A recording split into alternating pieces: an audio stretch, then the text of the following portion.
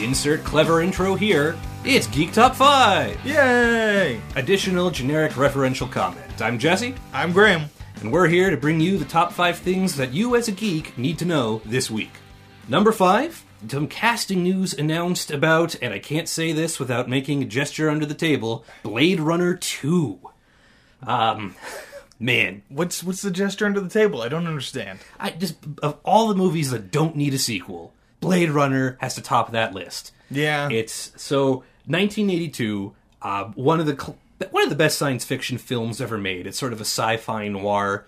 It uses humans and androids to examine, what does it mean to be human? What does it mean to be alive? That kind of stuff.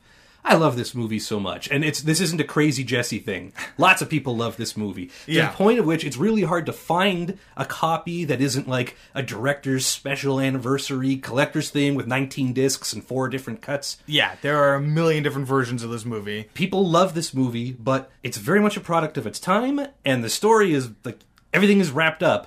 They've decided to make a sequel. I do think there is some merit to it as we get more into a world where AI is a possibility. Further exploring that concept does have some merit. I don't know that it needs to be done in the Blade Runner world, but, everything's about having a built-in audience now. Yeah, I guess they're going to pull, but, are there a lot... I guess there are fanatics like me, but there are enough of us to sell those tickets? Are there a lot of people out there who want to see Blade Runner 2? I think no. That's a good question. I know there's already been a sequel novel that sort of sequelizes the original Philip K. Dick story as well as the movie, since the movie's pretty different from the novel. Right, like, I feel like asking if somebody wants a sequel to Blade Runner is actually a pretty effective Voight-Kampff test to detect the replicants from Blade Runner.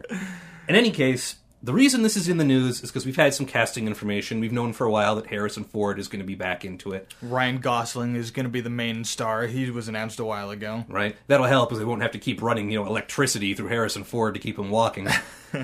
But now we're hearing, is it Jared Leto or Leto? Leto? I tend to go with Leto, but I've heard Leto. Jared, the not quite the Joker Leto, yeah, is going to be in this movie as well. The frontman for 30 Seconds to Mars. That's a band. Okay, that's good. Yeah. An interesting choice, because one of the things about the sequel that is kind of nervous is that we don't know anything about it. We don't know what it's about. There's one... Okay, spoiler alert for a movie from 1980. Is Deckard a replicant? Ridley Scott said yes. Harrison Ford said no. There's lots of back and forth. We don't know. Is that going to be addressed in this movie? That's one of the few things I was able to find about it. Apparently, the ambiguity about Deckard's replicant status will be a part of the story. Right. But, so then, are they playing coy because they don't want to answer? Or is it because they're not going to answer it? In which case, what is this movie even for? It's all circling back. Well... hopefully Deckard's just sort of to my mind, I hope he's just sort of a smaller character in it and won't show up much. And maybe that way, keeping the ambiguous nature of his real identity is doable. Right, is okay. Yeah. So then the movie will probably be something to do, like with Gosling and Leto doing whatever. Yeah. I want to say Leto because of the character from Dune. Go for it. But that is a disservice to the character from Dune. Jared Leto is a fantastic actor, or... Leto, or whatever his name is. Yeah. Whoever that guy is. Let's just call him New Joker. The point I'm making is that I feel like it's weird to announce, like, hey, everyone, we got Jared Leto, and then just cutting it off. It's like, we're not going to say what he's for, we're not going to say who he's playing, we're not going to say what he's doing. To be fair, they've done that with every casting announcement. They've got we all know who Harrison Ford's going to play, but Ryan Gosling, we don't know anything about him. Robin Wright is going to be in it, we don't know anything about her. Dave Bautista, who played Drax, he's also in it, and he announced his casting by posting a picture of him with an origami unicorn. Okay, that's pretty rad, actually. But we don't know anything about that. All we know is that it's going to take place decades after the first one, and it's going to be directed by Denis Villeneuve, who is a French-Canadian director, who's probably best known for doing Prisoners and Sicario. Prisoners was really good. I don't think a lot of people saw it, but man, is it dark. It's a hard watch. And a lot of people saw Sicario, and it was supposed to be really good. Also dark. Yes. Which is perfectly appropriate, because this place is dark. The universe portrayed here is not a happy place. Nobody gets a happy ending. Yeah. It's sort of depending on what cut of the movie you're watching, because, again, this is just... Oh, man. You know how happy I was when I found like the rarest of the rare, a 1-disc edition of this movie, which just had the movie on it. And I could put it in and watch it like it was a movie. There's so many. But that might not even be like the theatrical cut of the movie. I think that one is Ridley Scott's preferred cut. But I know that that's not necessarily the same thing as the director's cut, and the director is Ridley Scott. So they've just... And then there's the quote-unquote final cut. Yeah, which was not the last cut release. This is, again, I keep diverging because of how emotionally invested I am in this. This is not unbiased reporting. I am not a trustworthy narrator. You should investigate this on your own if you're interested. I still find the idea of a sequel to Blade Runner to be horrifying. It would be like making The Sound of Music 2. I mean, I'd be interested in seeing that, I guess. What happened, the wrecked lives of the children, and what happened to them afterwards. Anyway, I think something that might soothe you is the fact that Tony Scott, the director of the original, is involved in this. He's wanted to make a sequel or prequel, depending on what you read, for over a decade now. So... Yeah, and to be fair, I can't think of any science fiction franchises where the director wanting to make a prequel hasn't turned out badly, so... I mean, he did do it with Alien. Tony Scott directed Prometheus, which is kind of a prequel to Alien. Yeah, is that even a prequel? It's sort of, I think, maybe. And it has its own problems. I'm not reassured, right. Graham. All right, fair enough. Listen, I know the whole Tears in the Rain speech off by heart. I love this movie. I can't imagine what they're going to do with it. I guess that's not to say that it'll necessarily be bad. And I guess they got some pretty good cast members in there. Definitely. And then otherwise there's nothing. Just they're making a movie and there are going to be people in it, and that's all we know. And that's probably a marketing tactic, and I'm probably buying right into it. Definitely. We will definitely pay more attention to that as it comes. So next, we're going to go to another movie story. This is our continuing coverage of the DC movie universe. Meltdown. This one, I don't even know if it's got a real name yet, but it's sort of best known as Dark DC, right? It's Justice League Dark. Justice League Dark. So this is going to be the dark one. Yeah. As opposed to the bright sunshine of the Ben Affleck, Henry Cavill. I've mentioned this before. Like, they see what's happening and they figure, the heck with it, we're all in. Yeah, we're still doubling down. Yeah. Now, to be fair, this is an animated movie, right? This isn't another... No, this is live action. Yeah, I think there's going to be an animated one as well, but this one's live action. All right, I sit corrected. Okay, tell me about this. So, I mean, the most important detail to know about this, especially since it's a supernatural-based, Justice League movie, is that Guillermo del Toro, the director of Pacific Rim, Crimson Peak, Pan's Labyrinth, a million awesome supernatural spooky movies, he is he was going to be the director of this. He's developed it for years and years, and like a lot of Guillermo del Toro movies, he is no longer going to be directing it. It feels like I've talked about, this is a weird thing to say, but I think there are more movies that Guillermo del Toro hasn't directed than he has. That's a weird thing to say. No, but I know what you're saying. It's like he starts and then just gets distracted. It goes on to something else. He sees a cool bird. Yeah, and just goes wandering off, or he has some sort of disagreement with it creatively with the studio. Who knows? But I can't tell you the number of movies he's been attached to that he's later left. Like, the only one who's close to it is Darren Aronofsky. He has a list as long as my arm of movies he's been attached to and then left. Anyway, so he's still involved, at least in some sort of producer fashion, but the new director is Doug Liman. And in order to do this, he is leaving the Gambit movie, which he was previously attached to direct. Which, I don't know how to feel about that. That movie seems to be having a lot of birth pains, if you will. But that's another one of those movies that we really want to be good. Yeah. Who doesn't love Gambit? So Channing Tatum was attached to that. There's been some sort of verbal fights in the media with the producers. There's now the directors left. Who knows what's going to happen with that? Not important for this story. Doug Liman has an interesting batch of credits. He directed Swingers. He directed The First Bourne Identity, Mr. and Mrs. Smith, the cool time travel movie with Tom Cruise that came out a couple of years ago called Edge of Tomorrow. Oh, that Kill, Die, Repeat? Yeah, which is a better title, but that was only a tagline. I think it's on the DVD, though. It's on the DVD now, so it might as well be the title, but the technical name of it is Edge of Tomorrow. Fair enough. So he's on board. We don't know too much more about it, but some of the characters who've been rumored to be involved are Constantine, who had his own TV show for a while and had one of the longest running Vertigo comic book series, Hellblazer. He was created by Alan Moore. He first appeared in Swamp Thing. Swamp Thing, coincidentally, also being rumored to be in this movie. He's a giant swamp monster. He's the Swamp Thing. He's the Swamp Thing, Yeah. There's also Zatanna, who's a magician. Right. How do you make Zatanna dark? She's been involved with all the supernatural stuff before. They made her really dark at one point in the comics in the series called Identity She wears a Crisis. top hat. She takes magic out of her top hat. Yeah. But at one point, the Justice League were essentially secretly lobotomizing supervillains and making them, they used that to explain why some of them were sort of goofy and kooky, like Captain Boomerang with his weird boomerang outfit. And it was because they'd had their minds tampered with by Zatanna. Huh. Magically. Okay. So there's some dark stuff with her, even though she's best known for top hats and fishnets.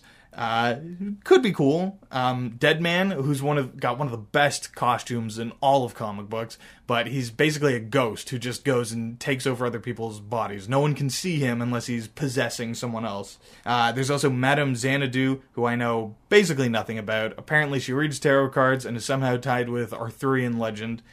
So, some interesting characters. We'll see what happens with it. They could be a fun group of characters in the right hands. There's a lot of groups of characters out there right now. Yeah.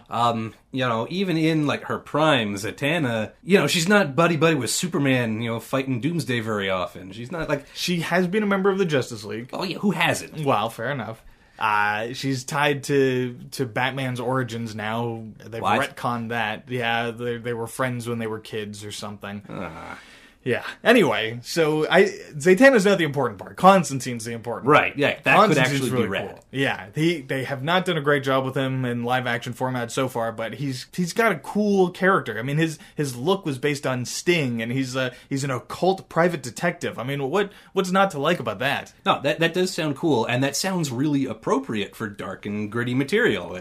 His character could really fit into the Snyder universe. Yeah. But I don't know. I'm excited to see what happens. I think Guillermo del Toro is a good sign. I think Doug Liman, he's got a bit of a choppy track record, but I think he would bring an interesting take to the source material.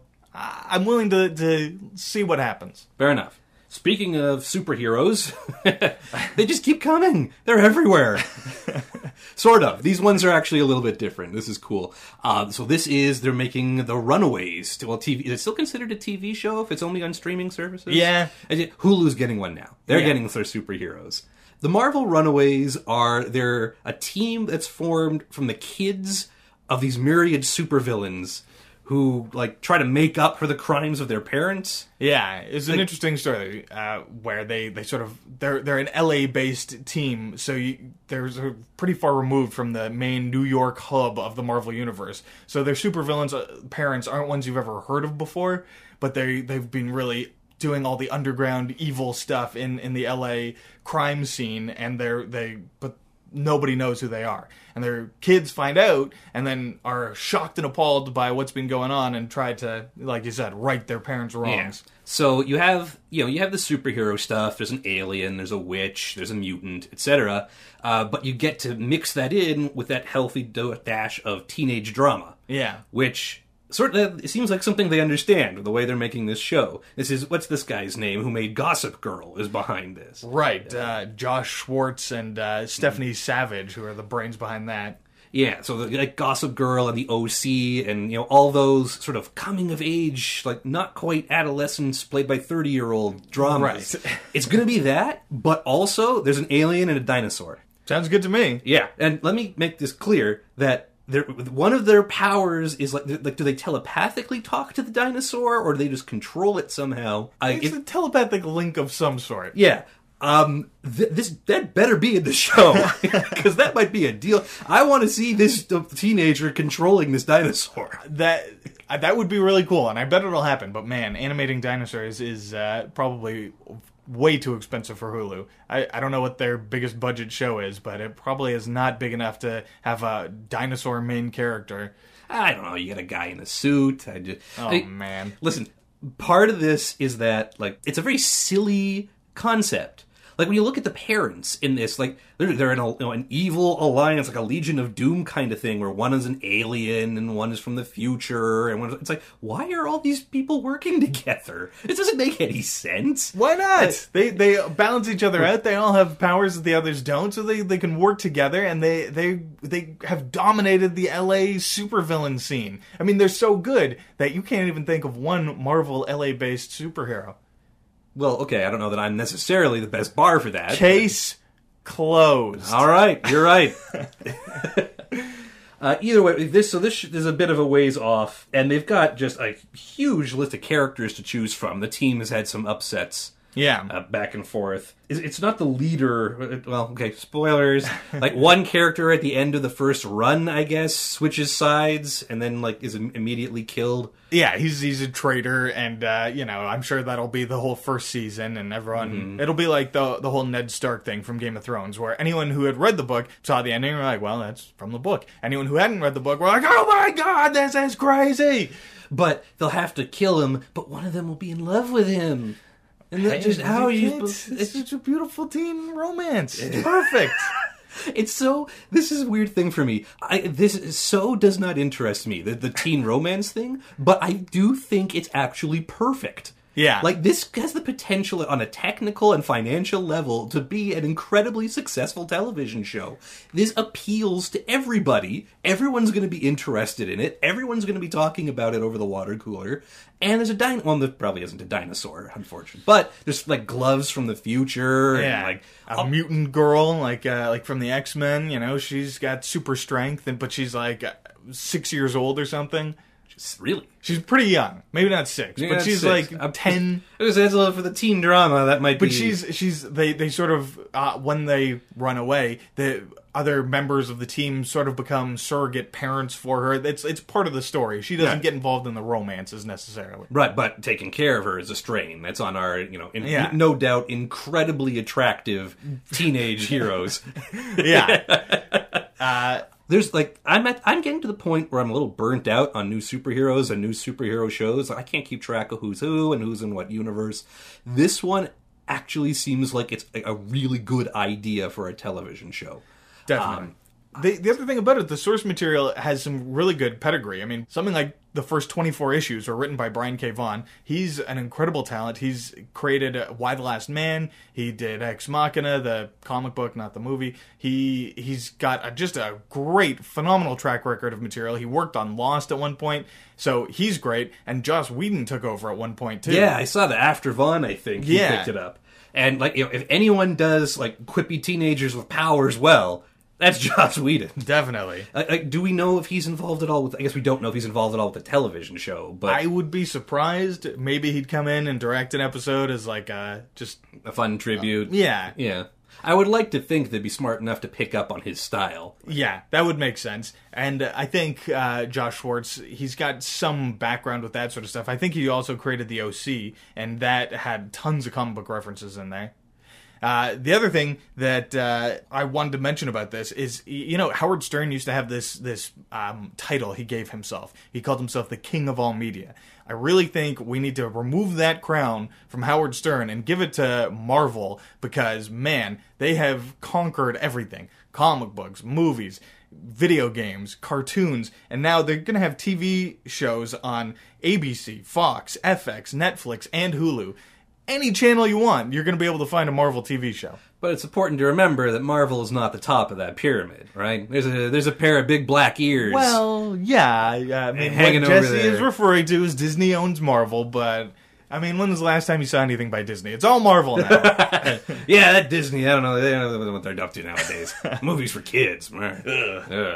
So, moving away from superheroes, because I don't know about you, my drive is about full.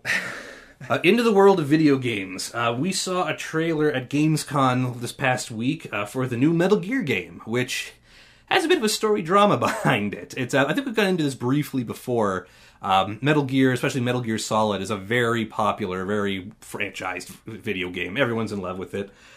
Came out in 87, but 1998 was Metal Gear Solid. It was they called it a tactical espionage game. You're a secret agent, and you slip in, past the guards, don't let them see you.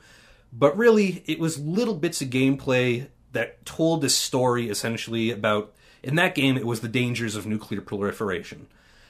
The series has since extended into the past and into the future, where they're dealing with other technologies, but essentially it's always been this story of, like how things in the world have gone wrong because of technology and the economy geared towards war, and you have to learn to think for yourself and get over all this stuff. Very, it combines a fun gameplay with some really cool concepts. Especially, there's sort of like this anti-war and anti-violence messages in it, which is really unusual for a big video game. Well, right? They had electronic media. Remember Metal Gear Solid 2? At one point, there's a crazy AI, and one of the ways it's crazy is it yells at the player to turn the video game off. Right. And it messes with your head. Anyway, Konami is the company behind this, but their sort of star racehorse was this series creator, Hideo Kojima. They released the latest Metal Gear game last year, September 1st, a Metal Gear Solid 5 Phantom Pain, but right before it came out, there was all this weird hoopla. Kojima disappeared. There were jokes that maybe he just was working so hard on the game that he turned his life off, but no, it turns out behind the scenes there was a very dramatic split. Konami has decided to really rein in their video game production and focus on mobile titles and pachinko machines, which is like big bank in Japan. Gambling machines. Yeah, right? It's like slot machines meet pinball. Cool. But the way they handled it, they took his name off of the game and reissued marketing materials without it. The game won an award, and he was forbidden to go to the award ceremony to accept the award. So how involved was he with the game? Oh, he produced it right up to the end. Really? And then they just took his name off of it because they're mad at him. So he's left and now founded his own company, but Konami retains the Metal Gear license, and now they're announcing their first Metal Gear game without Kojima, which is Metal Gear Survive, and it is a 4-player cooperative Survive the Zombies game. So pretty standard operating procedure these days. Man, if you looked up low-hanging fruit in a dictionary, put it this way, if you're interested in some co-op zombie survival, you could play one or two other video games that are survival zombie games, such as, just in the last few years, Dead Rising 2, 3, and 4, Zombie U, The Walking Dead, Resident Evil, DayZ, H1Z1, State of Decay, Dead Island 1 and 2. You see where I'm going with this? Right. Zombies have been a big thing in pop culture for a while. Have they been a thing in the Metal Gear series? No. Absolutely not. Okay. Metal Gear definitely has its kooky side. There are some weird things in there. This is silly. The plot, quote-unquote, of this game is that before Metal Gear Solid 5, the one where they pull Kojima off of, an alternate timeline happens when magical wormholes appear and suck minor characters, like NPCs with no name, out of that world and into a new one full of monsters and zombies. Okay, so just in their defense for a second here, isn't it kind of a good thing that their first attempt at a new Metal Gear thing doesn't play around with the main Metal Gear storyline and potentially ruin that? Well, the idea is if you're going to make a co-op zombie survival game, you can do that. At this same event, at Gamescom, Call of Duty, which has had its zombie mode in every Call of Duty game for years, showed the latest footage from their newest zombie survival thing. Right. It is considered a small part of an otherwise complete game. The thing is, they're taking, this series has such a pedigree of doing unique and interesting things and really dramatic storytelling, and they've boiled it down to the most generic thing possible. What a way to come out and say, here we are, we're gonna, take on the world without Kojima, we have our own brilliant ideas, and it's the exact same thing as everything else that everyone has already done. So, the people, who are fans of Metal Gear, they were always gonna hate this. That's not... because everyone's mad at how they treated Kojima. It doesn't matter. They're going to hate it anyway. But for everyone else, who just, maybe this is a video game I'd want to play, why would you pick this one up? Is it going to be... I read that this is sort of like a budget title for Konami. Could it mean that it might be cheaper to the consumer? They're saying it's going to be closer to a $30 USD price tag instead of a $60 USD price tag. That's appealing. Yeah, but $60 gets me an entire Call of Duty game with the zombie mode. Right. Already in it. Now, they've also said that apparently the trailer is pretty action-packed, which is pretty different from your typical Metal Gear game, which is a lot more stealth-based. Yes, in theory, the games are very stealthy. You do spend a lot of time sneaking around people. There are also, walking nuclear-equipped robots. Right.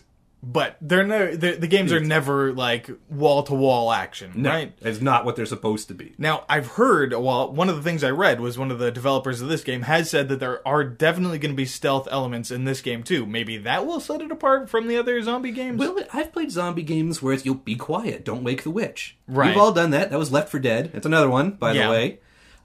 Great one. Yeah, no, it was a lot of fun. But still, like, this is, the fruit is, like, it's a bush. It's a strawberry bush. It's not hanging off of anything. Like, anybody can do this. This game has been made 100 times. Is the market saturated? Absolutely. I don't know about you, I'm even tired of watching zombies on TV. Like, the movies, the TVs, everything. Yeah, Walking Dead is fine, but Great. But there is an ironic comparison between the qualities of this traditional slow zombie and the pace of development of these zombie products. Right. All right, so let's move on to number 1 on our list, another video game. Not even quite a transition. Also, where things didn't go quite as expected. Yeah, do you want to go into some of the background? This is a game called No Man's Sky. Yeah, so it came out a little bit earlier this month, actually. I think it was the 9th, August 9th. Made an indie studio, Hello Games, 15 guys, but mostly the brainchild of this guy, Sean Murray. What the game essentially promises is, it sort of seemed like it was positioning itself to be the next Minecraft, which is important. We'll get back to that. Okay. But essentially it's saying, so here is a universe full of planets and stars, and it's all procedurally generated, which means, like, developers haven't seen it. Like it's all been, like, based on this mathematical Mendelbrot. All these random elements are put together to build this universe, and you go explore it. And you build spaceships, and you find cool stuff, and maybe you're the first person to discover this planet, so you name it. Becomes GeekTop5.com planet, and you go and you just enjoy this fun world. It's not maybe you're the first person to discover it. You are almost certainly the first person to discover it, because there are that many planets. They're saying it's something like 1.8 quadrillion. Yeah, or quintillion. Or quintillion? Something. Yeah. So whatever the number is, it's nothing we will ever be able to count to, so it doesn't matter. Which, maybe it does. Because here's the interesting thing.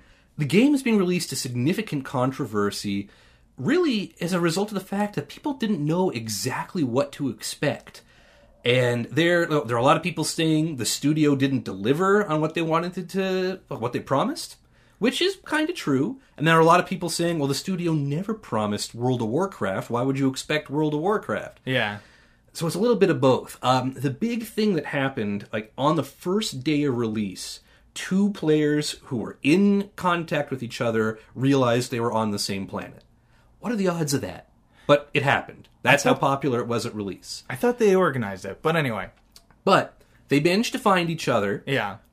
But they didn't. They got to the same planet, to the same spot, and they couldn't see each other. And what they realized was each player inhabited a separate instance of the planet. Really, that they were playing a single-player game.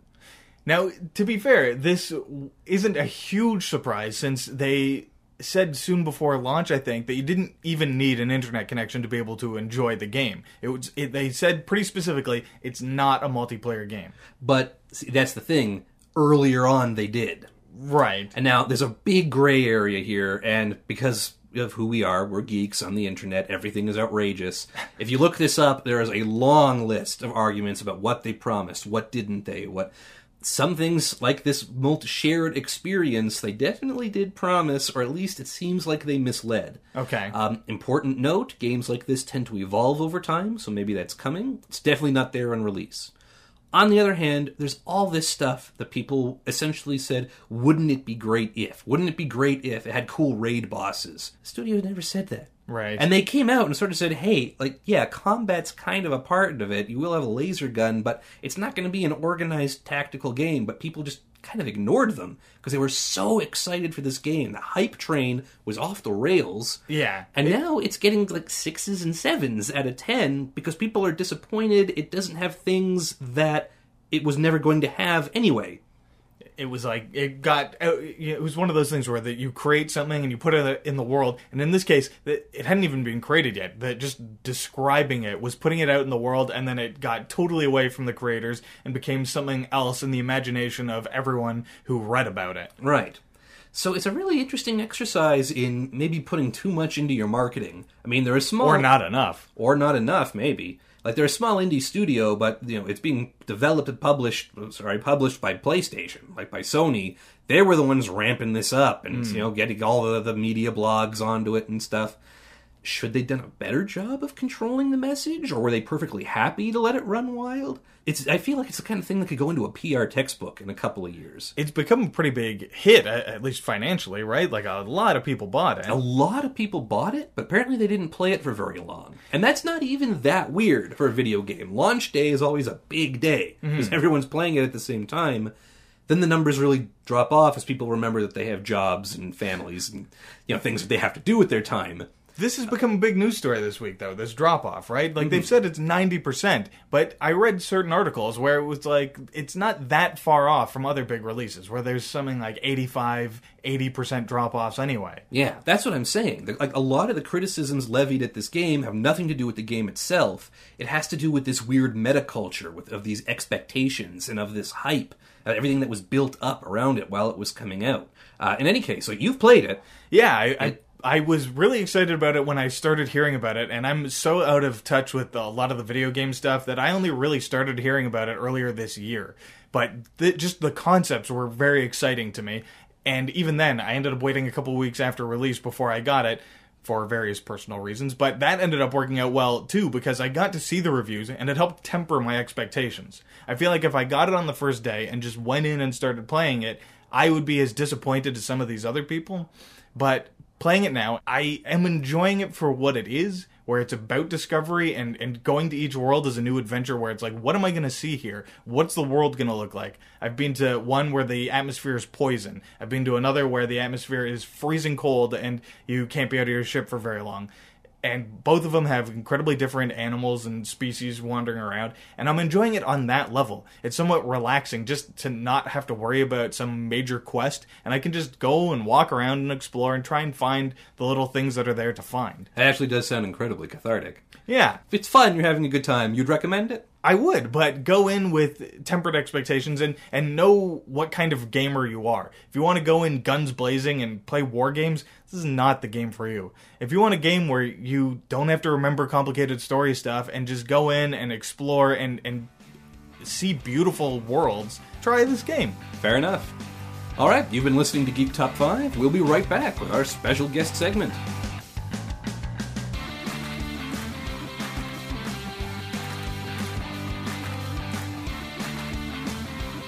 And we're back for the second half of Geek Top 5.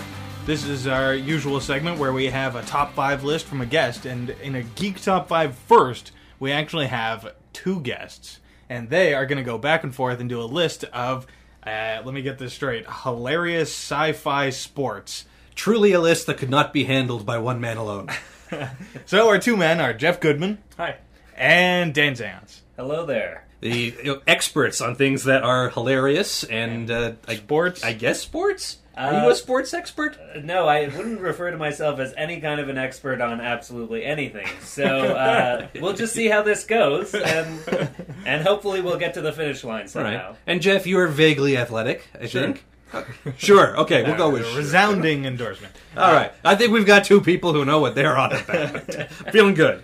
All right, let's jump right into this so people can figure out what the heck it is you're talking about. Sure. So we are doing hilarious sports science fiction crossovers here. So programs, episodes through the canon of science fiction history where sports somehow got mashed into the mix of the plot of the episode or the story. And the first one we're going to start with is nostalgic video game throwback. Jeff remembered this game from back on NES. Original NES. And from 1991. It's called Base Wars. If you were going to get into the official name, Cyber Stadium Series Base Wars. Which is interesting. Epic name, by the way. Yeah. I don't think there was any other part of the series. I think it was just a one and done. Oh, so good. They were ambitious when they were naming it. Yeah. But is this like, instead of the World Series, this represented the Cyber Stadium Series? Oh, maybe. Right? Maybe. Well, it did take place in the 24th century, so who knows, really, how, Major League Baseball plans to evolve moving forward. And I'm pretty sure the official plot line for this baseball game was that salaries got so inflated that owners of baseball teams decided to just do away with human players and invest in robots and stuff. Oh, so this game takes place like next month. Yeah, Yes. yeah. I'd be Ahead down of for its that. time for the 80s, for sure. I'd like it noted that as Jeff and I were researching this game, one throwback that we came across was that the robots in the game used laser guns and laser swords to play, I guess, this futuristic form of baseball. Which really, like, how would that? I'm not really sure the physics It's of a that really laser make ball. any sense. I can expand on that because as part of my research for this event, I went back and actually played this game.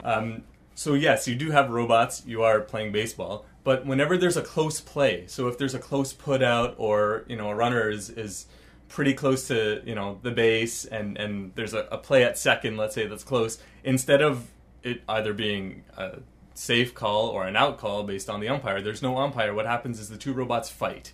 Which, of course, robots. Yeah. Yeah. So the laser swords and the laser guns come in handy there. Because I'm you not- can actually blow up the base runner. I'm not an expert on Asimov's rules of robot fundamentals, but how does that I think this works with the Three laws compliant? Yeah. Yeah. Now, if I remember correctly, there's 3 different types. There's like the humanoid robot, Yes. and then the hover one, And the motorcycle one, which was really frustrating because those guys just suck. well, but they went really fast, right? Like, Yeah, but those they were the- super unwieldy. So, yes, they were fast, but you'd always overshoot the ball every time. Okay, I see. So you don't want them in the outfield, but Yeah, like, if one one around along the base path, for sure. Okay, fair enough. This already sounds infinitely better than baseball. Yes, perhaps this really is the future of the game. Something we can look forward to. Well, compared to MLB 16, which I've also been playing a lot lately, I have to side with MLB 16. It is a bit of a better game. How are the fights in that?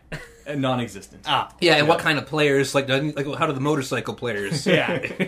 We forgot the tank. There's a tank player in Yes. Base Wars as Is it well. I'm really? not sure how MLB 16 integrates tank players. See, because I remember the 3 different types, and like whenever they're pitching, they all have like the gun arm. The gun arm, which you can charge up. right? And Yeah. that's how you determine like if it's a fastball or Yes. whatever. But what does the Yeah, yeah. tank do?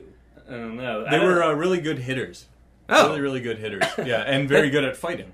In a way, guys, this actually does seem more appropriately like America's pastime, given the emphasis on violence and warlike. Military might. Yeah, exactly. Yeah. Warlike. You know. And if you're the Texas Rangers, it's actually not too far from how they play the game now anyways. Yeah. All we right, can now just you're go getting too on. inside So- baseball. sorry. Literally. Ooh.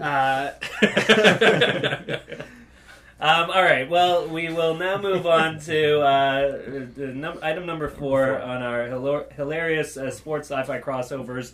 This is an obscure one. If you're a child of the 80s and 90s, you might remember the Mighty Ducks animated series. So this was loosely, very, very loosely inspired by the Mighty Ducks films, the Disney Mighty Ducks films that were popularized in the early 90s, that had real, live-action kids Yeah, it was playing a- hockey. It was a whole story that the kids they found their Underdog, confidence. ragtag Yeah. group. Emilio playing hockey. Estevez. There certainly were no mutant ducks in that series of films. When you say inspired by, I feel like they got a bunch of cartoon writers and were like, here's a title, do not watch the movies, come up with something, because it has nothing to do with the movies. You're right. It absolutely has nothing to do with the movies. This animated series, I just wanted to note, by the way, some of the voices. You had Ian Ziering from Beverly Hills 90210. He was one of the voices. Brad Garrett, James Belushi, and Dennis Franz. I just wanted you guys to picture those guys in a room voicing mutant ducks. Mutant muscular ducks. Muscular ducks who play hockey. And Okay, help me out. I got to get into what's going on. Why are these mutant ducks playing hockey? All right, so I knew you guys would ask. I knew you'd be desperate to find out. The sad thing is that never occurred to me to ask. It just made perfect sense. Yeah. Why wouldn't they? So, I mean, this to me really struck me as a blatant ripoff of like the Teenage Mutant Ninja Turtles. You know, that world of mutant creatures. I think it was hugely popular in the 90s. Yeah, I mean, there was also Street Sharks. Sharks. I was and just the gonna say biker that. mice from Mars. Anyway, it's a moot point. So this is a plot summary I pulled up. In another galaxy exists a planet populated entirely by humanoid ducks, dubbed Puckworld. Oh, By its wait! inhabitants. Sorry, it's Puck World and not Duck World. Because their favorite pastime is playing hockey Of for course. some reason. And for the citizens of Puckworld, hockey is not simply a sport; it is a way of life. And Exactly, that makes perfect sense because our planet is Kinda named like Earth. Canada. Our planet is named Earth because our favorite pastime is Earth thing, right? You're almost acting No. as though the writers were just pulling at straws here from a creativity perspective. Okay, so mutant ducks on Puckworld, and they love hockey. Yeah, they love hockey, and All right. for some reason, they end up on Earth in the Earth city of Anaheim, California.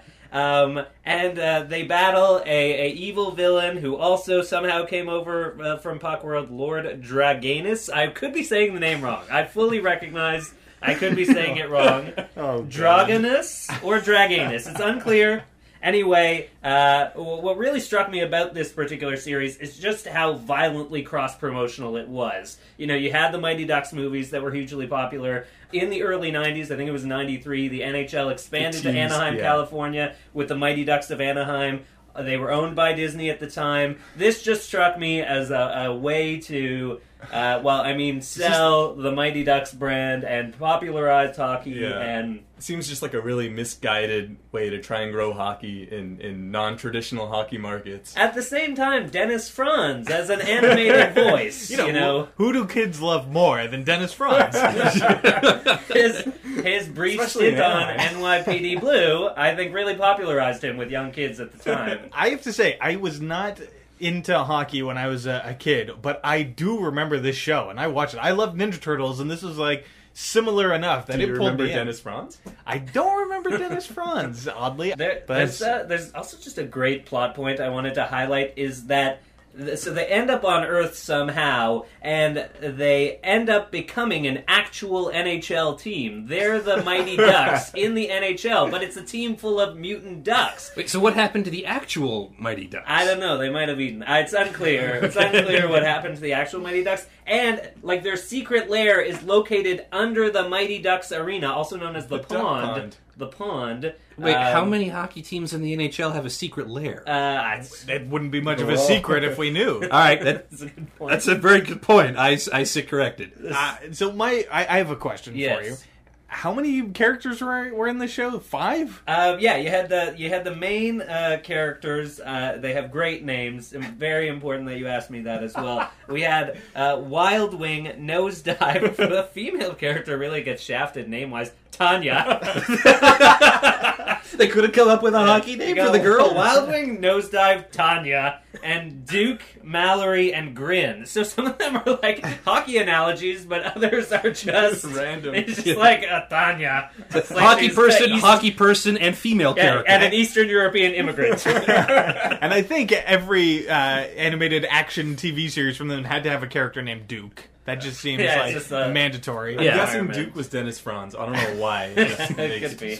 My question though is, did the other hockey team still have 20 players? Was it a team of 5 And Ducks were they- against It 20 was- 20 member I guess Toronto you Maple weren't Leafs? meant to be asking these critical Well- sort of questions. Were the other teams accurately represented? Like, were they representative of No, actual I hockey don't know players? if they ever got the copyrights for that. Yeah. Okay, that's fair. It had a one season run, 26 episodes in 1996. I don't understand how it wasn't, this legacy franchise. It just went on for years and years. They didn't but need more. We're still talking about it. It's true. Obviously, that was it left an enough. indelible Yeah. impact. Yeah. But it does remind me. Do you remember that show? I think it was called Pro Stars or something, where it was a cartoon with Wayne Wayne Gretzky, Gretzky, Michael Jordan, and Bo Bo Jackson. Jackson. No, Yeah, I yeah. You I don't do remember that? that. Oh, that was the other But sports-related I believe cartoon they, that I was not into. only were they excellent at their chosen sports, but they fought crime and Yeah. saved the world, and And, they're kind of superheroes. Well, too. wait. So is the implication that the Duck World Ducks didn't fight crime? Is all they did was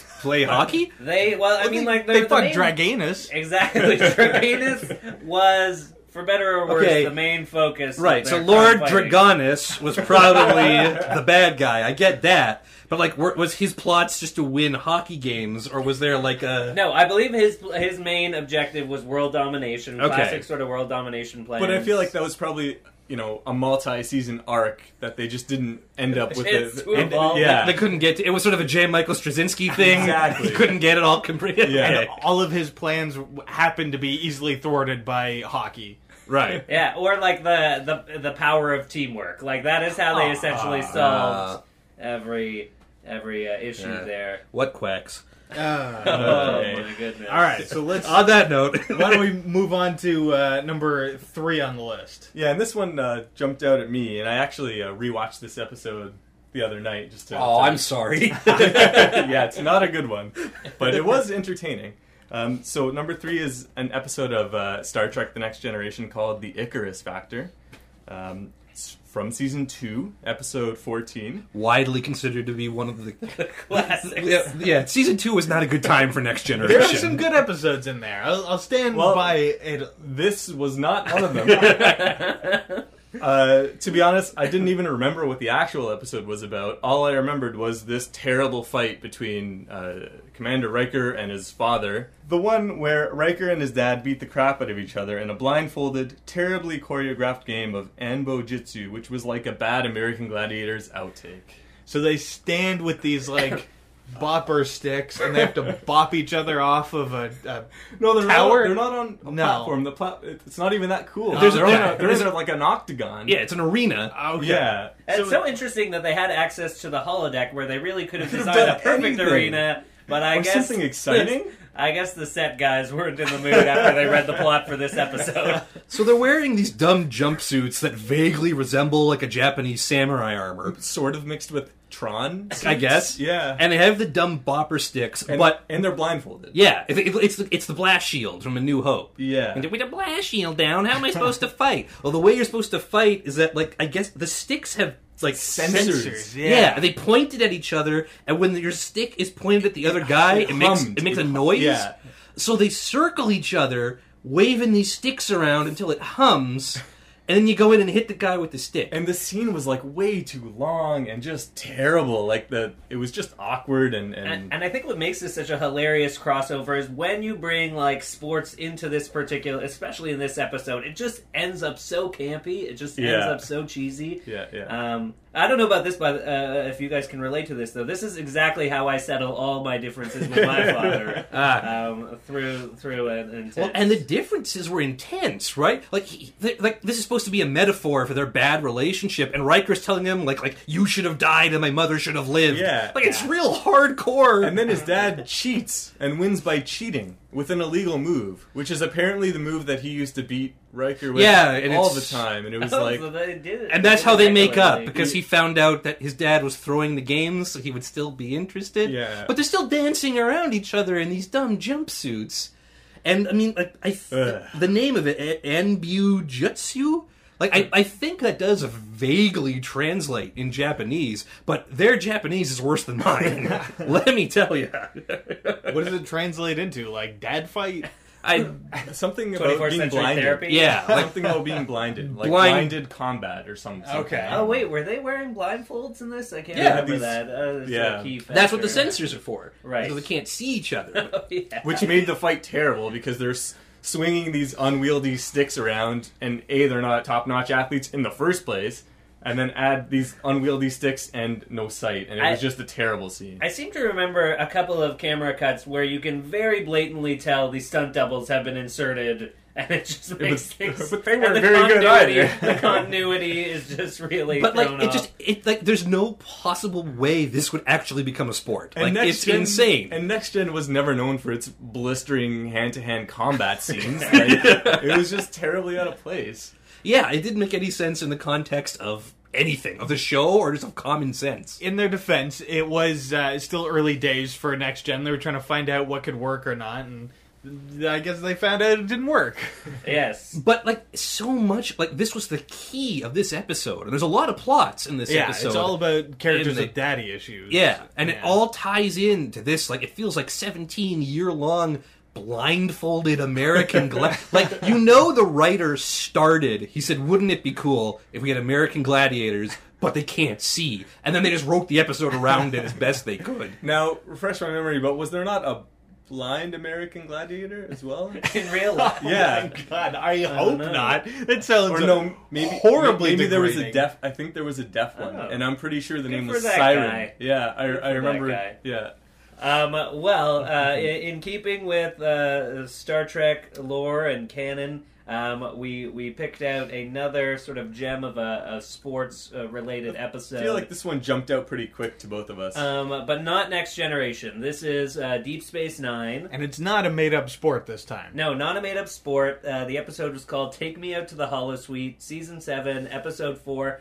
If I remember this, they are in, like, the midst of the war with the Dominion. Yeah. Oh, they're just coming off of an arc, of a seriously dark arc. And the writers need to lighten up the show a little, because otherwise it's like, you're going to kill yourself watching this thing. It's like, it feels like Battlestar Galactica. Appropriately, since a lot of the staff got their start there. Yeah. But yeah, they're going to have a fun episode. And so Captain Solok of the Federation Starship Tacumba challenges Sisko and the crew to a baseball game, and Sisko starts singing it. I don't know if you guys are familiar with Ben Sisko's love of baseball. It's referenced multiple times throughout the series. Yeah, he tosses the baseball to himself. Yeah, That's he's got his the baseball thing. on his desk in his office. And in his ready room, and anyway, he starts taking the game way too seriously, and I think he lashes out at one. Is it Quark or Quark's? Yeah, Quark. Yeah, and Rom. But there's some there's some history here, because Sisko and Solok have Oh yeah, the like a previous rivalry back conflict. in the day. Yeah. Back at the academy, they had a Yeah. rivalry.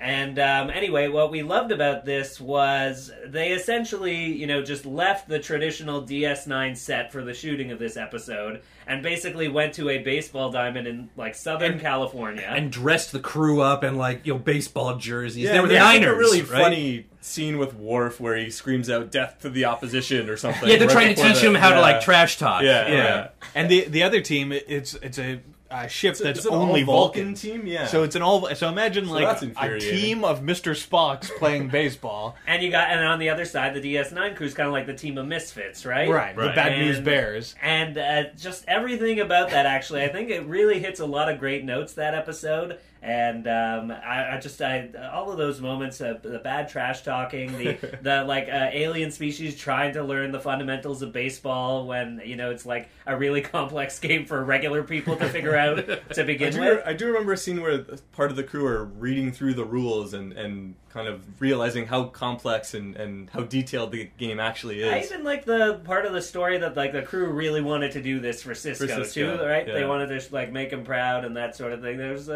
It's super cheesy, but again, like you said, to break up those sort of dark series of it, that whole season is so dark, but this particular episode does a really great job, and hilariously so. Again, so many fun moments. What a contrast to the Ambujutsu, where it didn't make any sense. Like, it doesn't make any sense, really, for them to be playing baseball either, but something about the way... I guess it helps that the show is so character-driven, but just watching them have a good time But also, is so satisfying. by this point in the show, you know how much Sisko loves baseball. That's been well established, right? Whereas with Next Gen, it was like all of a sudden Anbo Jitsu out of nowhere for one episode, and then it's never spoken of ever again. Next Gen sort of has a bad track record with that. Of with like sports references, not right? even just sports references, with anything. It's like when the Cardassians, their very first appearance, the first time the word Cardassian is even said on the show, they say, "Well, we've just signed a peace treaty with them." So this whole war has gone on with the Cardassians that's never been been referenced talked about. before. Now, again, Next Gen is a very episodic show. Yeah. Right. There's nothing to say that the events we're watching even happen in sequence. Right. Like, one series of events ends and then another one starts. Deep Space Nine is a continuous story. One of the great things about that, in this case especially, is that show had the tightest crew and like the best character interaction of any Star Trek series. By far it did, Yeah, so that helps bond them as a team, makes it believable. But it was almost a necessity with that show from the start, because they're not exploring, really. They're stuck on a space station. So it had to have been character-driven in some way, right?